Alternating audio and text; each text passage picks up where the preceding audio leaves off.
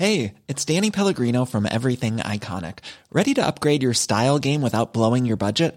Check out Quince. They've got all the good stuff, shirts and polos, activewear, and fine leather goods, all at 50 to 80% less than other high-end brands. And the best part? They're all about safe, ethical, and responsible manufacturing.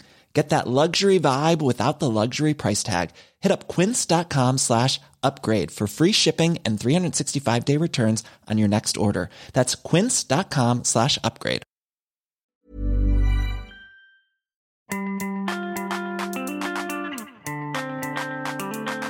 Welcome to the Scene Podcast, a show about identity.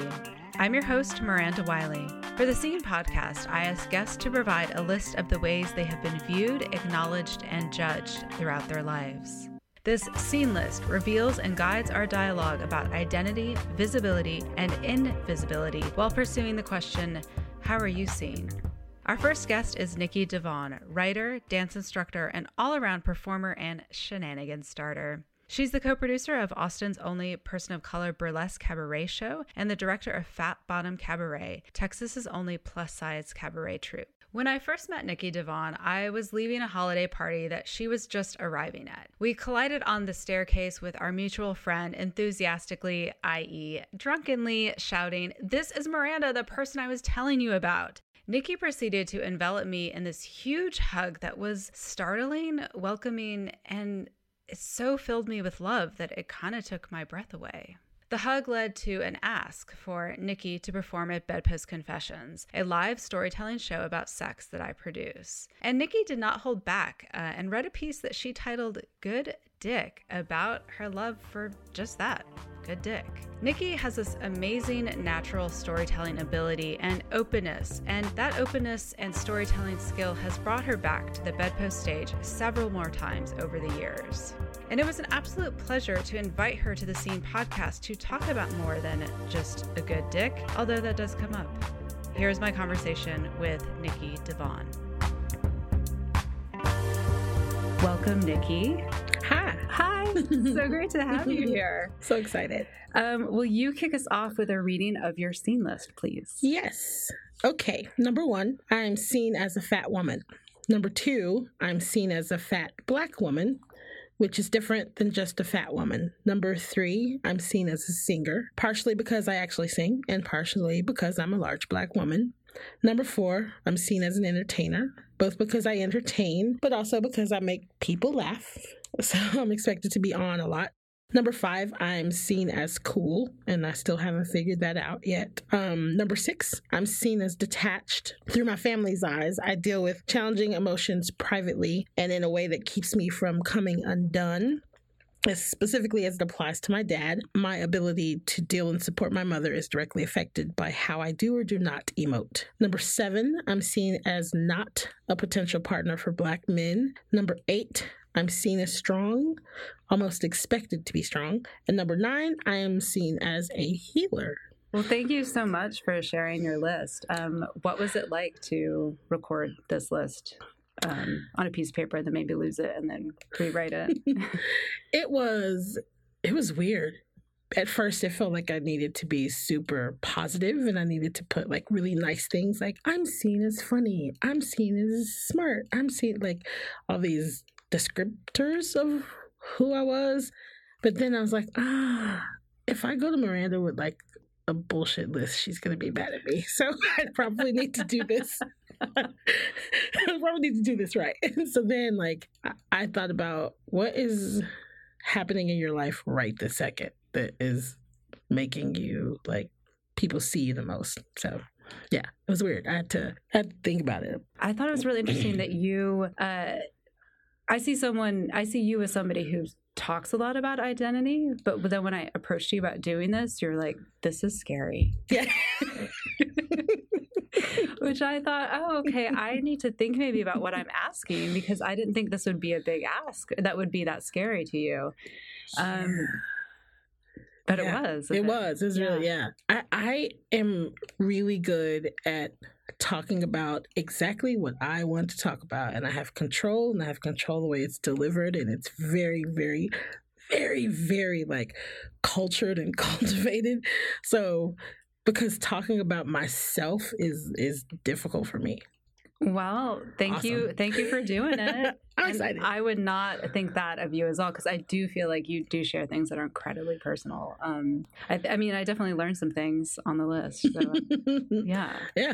So speaking of, let's get into it. Okay.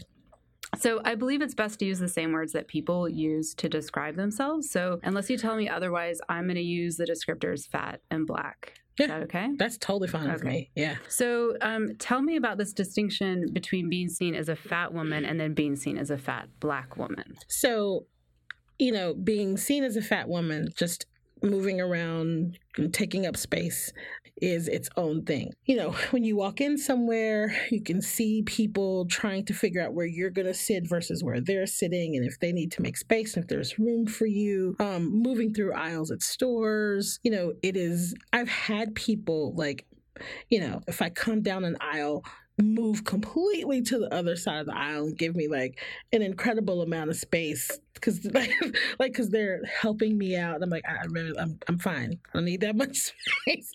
It's good. I got it. I can navigate the hips by myself. So there's that, people wondering about your health, people, being surprised that I dance, people being surprised that I'm active, the look on people's faces when they say, wait a minute, you dance? I'm like, I dance. I do. I move this body around a lot. So there's that physical being a large body, just that physical thing with nothing else attached to it, being a large body. And of course that comes with everything, being attractive to people, being not attractive to people, whatever. But when you're a large black woman, there are all these things that come with that. People automatically think I'm sassy. Automatically.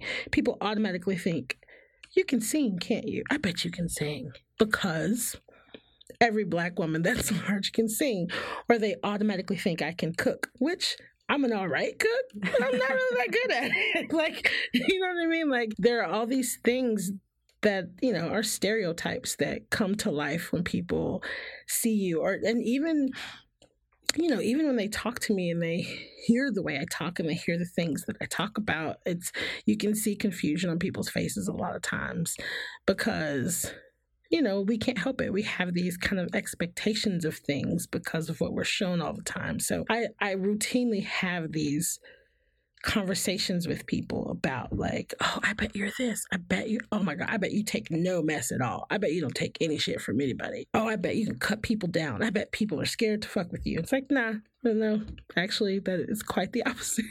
As soon as I start smiling, people are like, oh God, she's easy. She's not gonna hurt anybody. So it's it's a whole new heap of weird, no, I mean, and it's a double-edged sword because I do sing, which is fun, and I can be sassy, but I'm not always. I mean, I can also be super shy and awkward and so it takes away the ability to be multi-dimensional sometimes. People forget that there are so many parts to somebody because they have this caricature of this woman that rolls her neck and goes, mm-hmm, and they just have it. You can't help it. Are these a lot of strangers that are saying these kind of things to you? Are they acquaintances? Give me some context for that. So the singers and the sassy stuff definitely comes from strangers. So I'm at work and, I sing while I'm at work, but it's never loud. It's the way you would sing anywhere. Something comes on, oh, tonight, by yourself. Yeah. Nobody listening. And it's probably happened 10 to 15 times at work. Somebody will lean over and go, you sing, don't you? I bet you have an amazing voice. Do you sound like Aretha Franklin? And I'm like, no, I do not. I wish I did. If I sound like Aretha Franklin, I probably would not be sitting here taking your copay, but thanks. Appreciate that. But no. So that happens a lot. But, and then you have to have I do sing. Yeah, but I don't sound like Aretha Franklin because this just in, nobody sounds like Aretha Franklin. But it's that, what black woman can I think of that sing, oh, Aretha Franklin, you have to sound like her. And in the same, a really good example is I was at a party 2 weeks ago, and a friend introduced me to another person, and when she called my name, I was focused on something else. So when I turned around and I smiled. I was like, hi, and I stuck my hand out to greet this other person. And he goes, oh, I can tell already. We're going to get along just fine. And all I had said was, hi. That's it. And I was like, what? When he said that, I was like, what? He goes, well, I can tell already you are sassy. You are sassy and you don't take any mess at all. And you're not going to take any shit from anybody. And all I had said was, hi. Like that's, how did you get all of that from? That's a lot. That's a lot. That's a lot. And I was like, and my friend was like looking at him like, why are you doing? Like, she just looked at him like, no. What are you doing? No. No, don't do that. But it's, and I've had friends that have known me for years. Another prime example, like this because we've worked together in this way, but like a lot of people don't know that I get really shy sometimes when people come up to me and I'm not prepared and they start saying, oh my God, I saw this thing about dick and blood. I'm like, yeah, but I'm in public. Please don't start talking about dick in front of me. Referencing the piece that you did at the live show about how much you like dick. Yeah, exactly. I'm like, it's the context of doing a live storytelling show where you bared some of your personal business about what kind of sex you like, and then people are coming up to you and like wanting, and just even saying that, like, oh, you did the dick piece, like, exactly. I mean, yes, but yes, I did do that.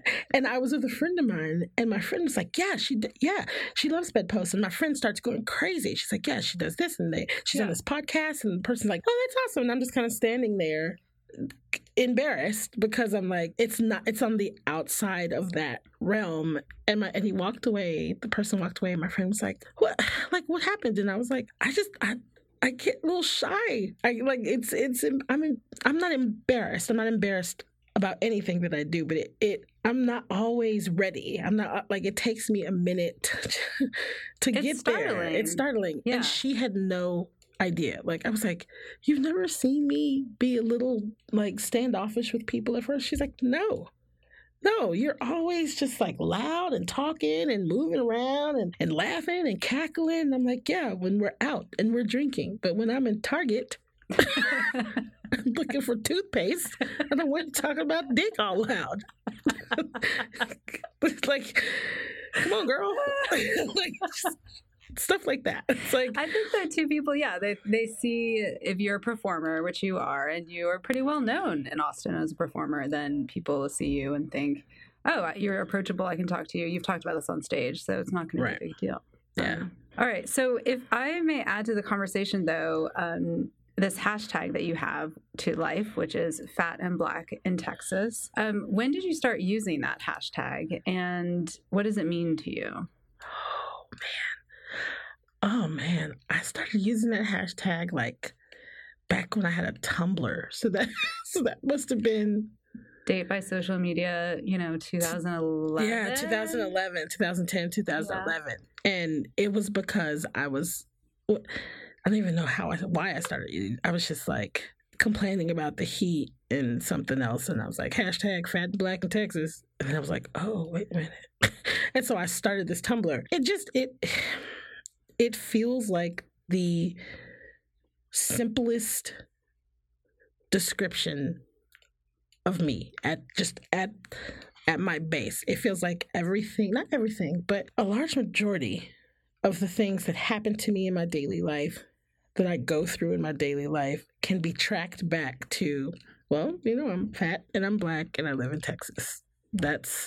So yes, that makes sense. It makes sense that these things are happening because I'm fat and Black in Texas. And that's a thing, and nobody wants to talk about the fact that that's a thing, because the word fat makes people very uncomfortable, and sometimes the word Black makes me more uncomfortable, which I still don't understand. But I want people to stop seeing it as a negative, and I feel like if I use it as my descriptor and I own it and it definitely defines me, and I feel it is me, and that makes me happy, and I'm excited about it. I feel like if I'm excited about it, maybe I can get people to stop whispering about it. Like I've had people go, fat and black and tan. I'm like, why are you whispering? It's true. It's okay. I have described you as someone who talks about being fat and black in Texas. And then I just say it just like that. And people are like, whoa. They're just kind of startled. Like, why did you say that like that? Mm-hmm. I'm like, because that's how she describes herself. Yep. And that's just, I support her. And right. So you've gotten rid of Tumblr, or maybe you still keep it up, but you do still use that hashtag all the time, which I love that you do, because it's so direct and to the point, and it's very clear. Mm-hmm. It's very clear that is how you are seen, but also it's clear that that's how you choose to be seen as well. So in it, I feel a push and pull of maybe there's some bias, but there's also some celebration. So it's kind of both of these things. That's exactly right. That's like on the point. Oh, and good. Yeah, that's exactly right. And there are sometimes when I say it, and it's happened several times, I'll go, well, fat and black in Texas. And someone will go, oh, no, you're not fat. And I'm like, yes, I am. And it's okay. I'm not, that doesn't deserve, that's not what that's for. I don't know. I'm hoping that as people get to know me, they'll feel comfortable like you do and just get it and understand that is what I prefer, and it's a purpose. It's on purpose. Yeah. All right. I want to move on through other things in your list. You're seen as not a potential partner for Black men. And so part of being seen is recounting the times that we are not seen. So the times we feel invisible. So like, for example, I have the most heteronormative life right now, married with 2 kids. And yet, as opposed to other times in my life where I've identified more in the margins, I have felt more invisible now than visible. Would you share how you feel invisible in the company of Black men? And do you have any understanding why Black men, do not view you as a potential partner? I mean, I have a lot of theories, but I have no idea. I noticed it probably. It hasn't always been the case, but I noticed it more and more as Black people started leaving Austin. It's kind of hard to say. I've always been atypical for a Black girl, as being told by others, right? So, I've met Black men and they've always given me either, oh, you're one of those smart girls, or, oh, you're one of those like earthy girls, or you're one of those, which is not, I guess, typical, even though it seems typical to me. But I've had a lot of Black boyfriends in my life.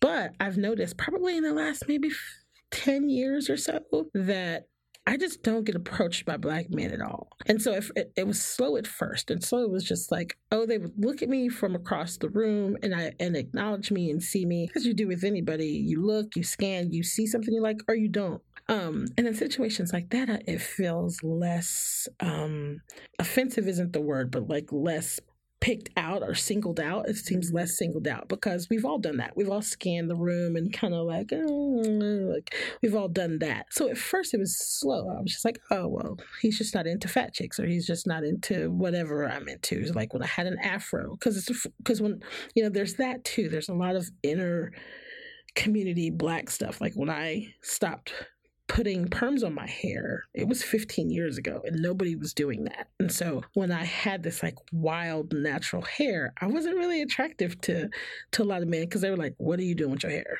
Why does it look like that? Why is your hair so nappy? What is going on? So there was that kind of aspect of it too. So every time that happened, I was like, oh, he just doesn't like natural hair. He's not into fat girls or whatever. And it's fine. But then it moved from that to just like, not even, I would watch men not even see me, like not even stop and look at me. And I'd be like, maybe you're just being sensitive. Maybe you're just being sensitive. When I was single, I was like, oh, you're sensitive because you're single. And then I got a boyfriend who's white. And normally, the old adage is true. Like nobody wants you until you have someone. And then they're like, hey. And that was true of white men. It was not true of black men. Even with a white partner, sometimes we would, go out of town, and black men out of town would be like, why are you with this white dude? That's why they would look at me. But it was never like checking me out, ever, never. Then my boyfriend and I broke up, and I thought, okay, I'm back on the market. This is awesome. Still nothing. Just complete, like, it's a strange thing when you go somewhere and you see people that look like you, that have absolutely no interest in connecting with you. It's a very hard thing to swallow.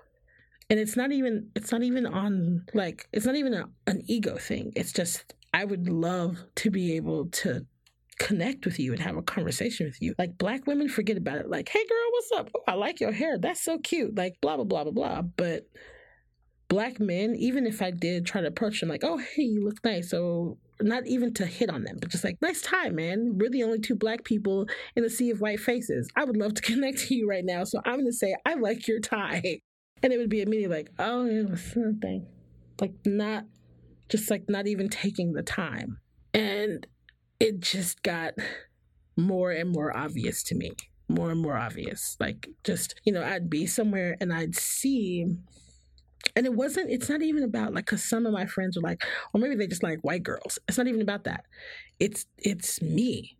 And I don't know what it is. Because you see black men checking out other black women. Exactly. And now here we are now, and Austin's less than 7% black people, and I have another friend of mine who feels the same way. She's like, oh no, they don't check me out either, and she's a black chick. And so now I'm like, is it because I'm dark? Like, I definitely have these conversations with myself. Like, what is it? Am I giving off something? Because I used to I blamed it on everything. Like, it's because you're fat. But then I would see a black dude with a fat girl. I'm like, okay, so it's not because you're fat. It's because of this. Oh, no, okay, so it's not that. It's like, where is the... I can't figure out what it is. And so I don't know if it's an Austin thing or not. But I feel it. I just felt it, like, last week. I was somewhere and, like, 300 people in a club, 15 black men, and me. And I looked. I was the only black woman in that entire club for like an hour and a half. And not one of those men even glanced. Like, they scanned past me. When I'm somewhere and I'm the only black person, or even the only woman, I scan for other women just because I want that. I'm like, oh, God, there's another woman. Like, I want that connection. So in Austin, when I'm someplace, as I am very often, and I'm the only black person there, I scan. I look for another black person. When I find that black person, if they come anywhere near me, whether they are a woman, a man, I don't care what they are. I want to connect, even if it's just a look, to say, hey, man, I see you. How's it going? A nod, something. I get nothing from black men. Nothing. And I was like, yeah, it sounds incredibly isolating, and I'm really sorry that that's happening to you. Yeah, it's really strange. It's strange. So I'm like, just now getting to that age to where I'm like, why is that? Or like, what is that about? What is that about? So, I don't know. So I want to talk now a bit about your family. So you write that your family sees you as detached because of how you process emotions, and that the tenor of your relationship with your mother is based on how you emote. If you can you describe how you process emotions as compared to how your mother does? Yeah. So my mother is the matriarch, and she's been the matriarch for forever. And so she keeps her emotions in check until she's angry, or until she's just exhausted. Like when she's tired, she's very emotional. And that's as far as not bad, but like hard emotions. When it comes to love, I love you, I'm so proud of you, I love you, I love you, I love you, my babies, I love you, I love you, I love you, I love you. But when it comes to like those hard emotions, she's also very calculated. Like, she says, I'm disappointed in you, and here are all the ways and the reasons that I'm disappointed in you. And it's very matter of fact. and it's very, pointed. It's never like, why would you do that? Like, she's not a crier. She's just not. And I deal with my emotions similarly. As she's gotten older, and now that my father has dementia, like, she's gotten better with her emotions. Like, I can go to her and I can say, okay, Mom, what's up? Like, you're being snippy. What's happening? What's going on? And she'll say, I'm sad and this is why, and I feel resentful and I feel upset and I'm losing my husband, and she'll cry and she'll emote, and it's huge because she never did that. And so I'm like excited for her and proud of her, but at the same time, I want to make sure that I am a safe space for her. And I know that if she sees me crying, Mom is going to kick in and she will put her emotions aside and she won't deal with them. And so I feel like we're in this switch game now. I am the same way. I tell people I love them all the time because I want them to know I don't want a day to go by. Super affectionate. I emote happiness all the time. When it comes to sadness, that's the only place that I struggle. I'm really good with, if I'm angry, I'm very good at being like, this is fucked up. You pissing me off. Why are you being like this? Blah, blah, blah, blah, blah, blah, blah, blah, blah. I don't blow up. But sadness is really hard for me. It's hard for me to be just like sad and downtrodden and just fall apart because I'm really scared that if I do, I might not be able to put myself back together. So I have kind of taken on this role of making sure that my sister has a place that she can fall apart, because my sister, when it comes to my father, does a lot. I need to be a safe place for her to say, I'm really fucking tired of this shit. I feel like I'm losing my father. I'm tired of changing my father's diapers. Like, I want to be that place that she can come and be safe and say, fuck, this is awful. So I'm that for her. When I get really sad, I go home, I turn on my sad music, I cry, and then I feel better. And that is how I do it. But to my mother, it looks like, I'm like, okay, we have a problem. Let's fix this problem. We don't have time to cry. What we need to do is come up with solutions. And it's just, that is how I keep myself from falling into a puddle on the floor. Because now is not the time for that, in my opinion. Well, was it ever too much for your mother? Were you emoting? I mean, have you ever fallen apart in front of your mother? That's a good question. Maybe one time I had a pretty bad blow up. I have a bio dad. My bio dad is one of those come and go pops. He just kind of pops in and out. And he didn't come to my graduation. And I graduated from high school. He didn't come. He promised me he was going to come. And he was like, I'm so excited to see you. I'm flying in. It's going to be great. And I expected him to be there. And I saved a seat for him and all this good stuff. And I came from this really small school, so only 57 of us were graduating. So when you walked across the stage, you're like, this is Nikki. Her mom is so-and-so. Her dad is so-and-so. She's going to be, you got this whole thing so they can fill out time for the graduation. So I had even written him into my little thing, and he didn't show up. And he sent me $100 and this shitty letter or some shit. And I wouldn't take the money. And my mom was like, you have to take the money. I was like, no, I don't want to take the money. I don't want to take anything from him. I want to prove to myself that I can do everything that I'm going to do without his help. So I don't want the money and I don't want it. And my mom was one of those mothers that never said a bad thing about my dad, even though he was selfish and he was a child and he was irresponsible. She never said anything bad. And we got into this fight about this $100 and I just fell apart. It was the whole I can't trust anything that, if I can't trust my own father, how can I trust any man ever? How am I going to get married? How am I going to have a husband if the only man I have that is supposed to love me unconditionally fails me constantly? I couldn't get out of bed for a couple of days and it took a toll on my mom. It made her really sad and it made her start questioning her choices. And I'm sorry I didn't choose a good father for you. And it's not about that. It's not about that. You're not in control of this man. You're 17. Come on. You know what I mean? But it made her, she internalized so much of it.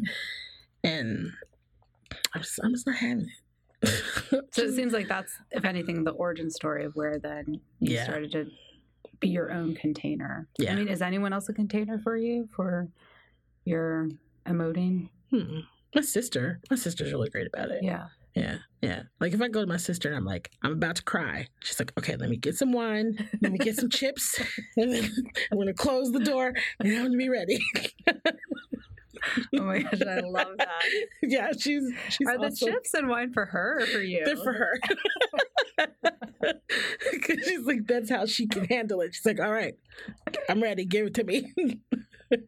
And she'll be like, at the end, she'll be like, that's it? And I'm like, yes. She's like, you did so good this time. She's like, I'm not even done with this glass of wine. Yeah, she's like, oh, good for you. This wasn't even like, normally when you're crying, this is something you should have told me 7 months ago. This is good. Like, she's great. Yeah, I'm super lucky. I'm really lucky. And, I feel that, like, because I am, and this is legitimately, 90% of the time, I'm in a good mood and I'm happy and I'm laughing and I'm making other people laugh and I'm being silly and it's genuine. I'm very, very lucky. I'm surrounded by amazing people. And so I do have this kind of fucked up, charmed life in one side, and the other side kind of a fucked up life. But like, I'm very lucky. And so 90% of the time I am happy.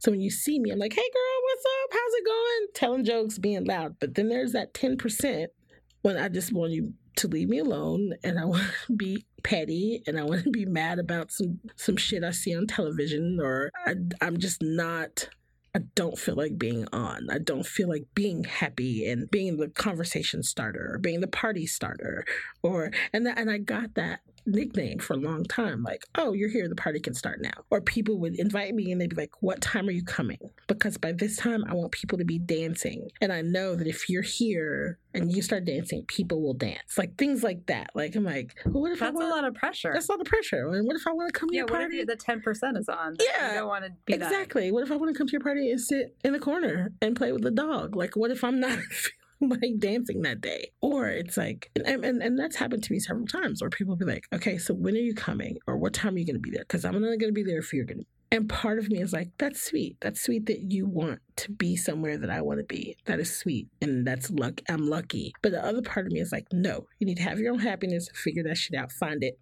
And then when I get there, we can be happy together. Do not count on me. That's fair. To be your good time. Don't do that. Because eventually I'm going to show up and I'll be like, happy birthday. I just want to be left alone. Like, it's hard. It bleeds over into my, people will be like, oh, you're not smiling there. You're in a bad mood. Normally you're just smiling, even at work.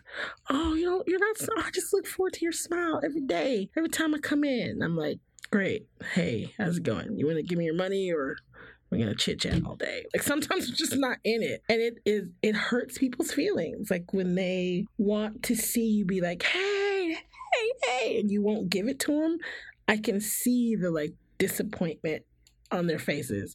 And luckily I've gotten to the age where I don't care. I used to really care and I would just pull it together and just be like, I'm sorry, it's been a bad day. It'll take me some time. Let me get a couple of drinks and then I'll shuck and jive for you. You know what I mean? But like now I've gotten to the age where I'm like, sorry about it. You're going to have to find somebody else to make you laugh. I'm not in the mood today. Sorry. I mean, you have a 90% rate of being happy. I'm really lucky. Before you leave, 2 things. One, I want to know what you would like to see on your scene list a year from now. Ooh. And 2, I'll give you the second one while you ponder that, is I want for you to share some of the work that you're doing, which is very body positive, sex positive. Okay. Yeah. Okay. Oh, that's a really good question. A year from now, I'd really like to be seen as an author. I'd really like to be seen as an author. I'm trying to finish a book of short stories. So I would really like to be seen as that. And then I would also like to be seen as... Well, I'm excited to hear about the author one. I'd actually like to be seen as like a partner. I think I'm ready to have a partner. I'm ready to have a significant other. I think. I'm pretty sure. I'm pretty sure. I think that's what, yeah. Because I think that it's time. I think it's time.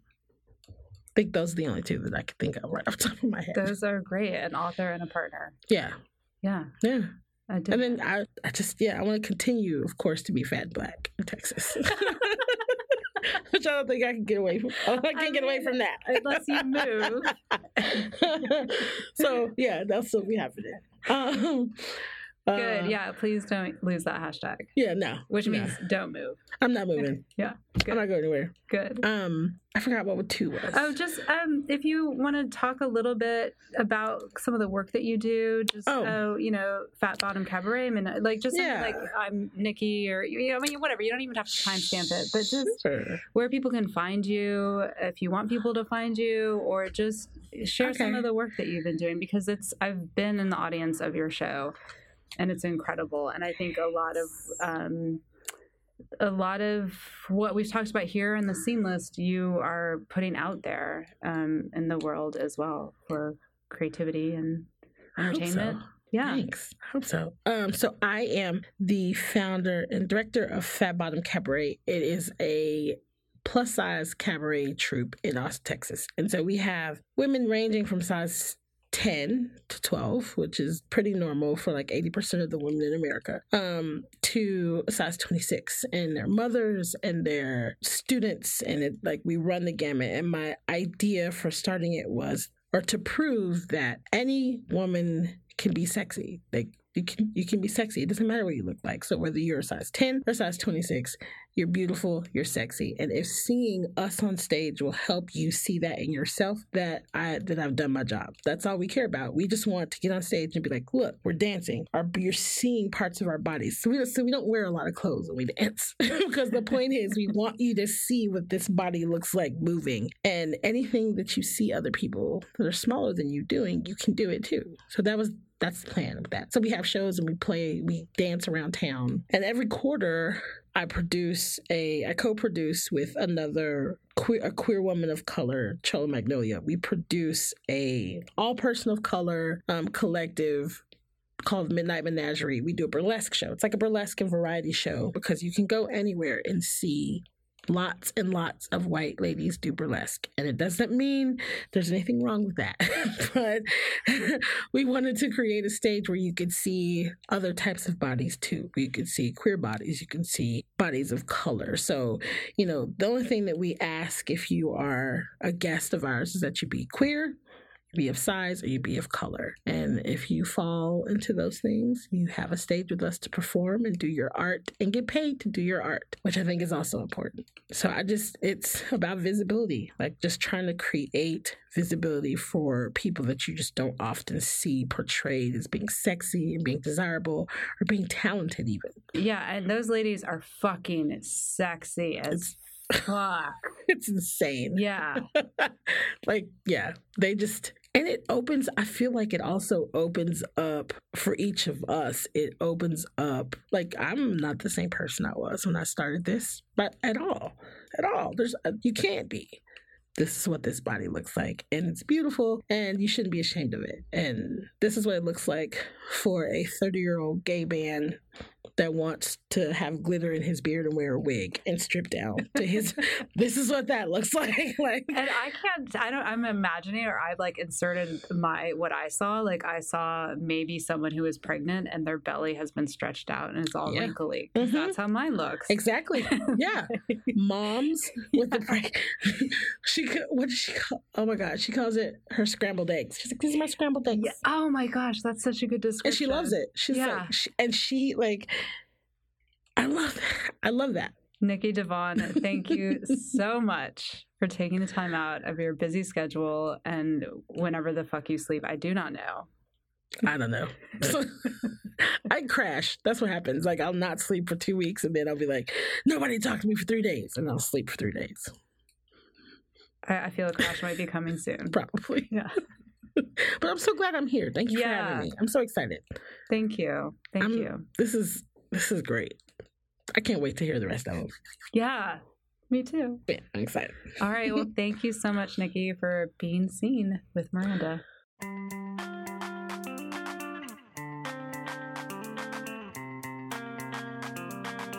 The Scene team includes me, Miranda Wiley, producer Mariah Gossett, and with editing support from Sarah K. Mohammed and Andrew Mohammed. Music provided by Solid State Dream Suit. Thanks for listening. This is Scene with Miranda.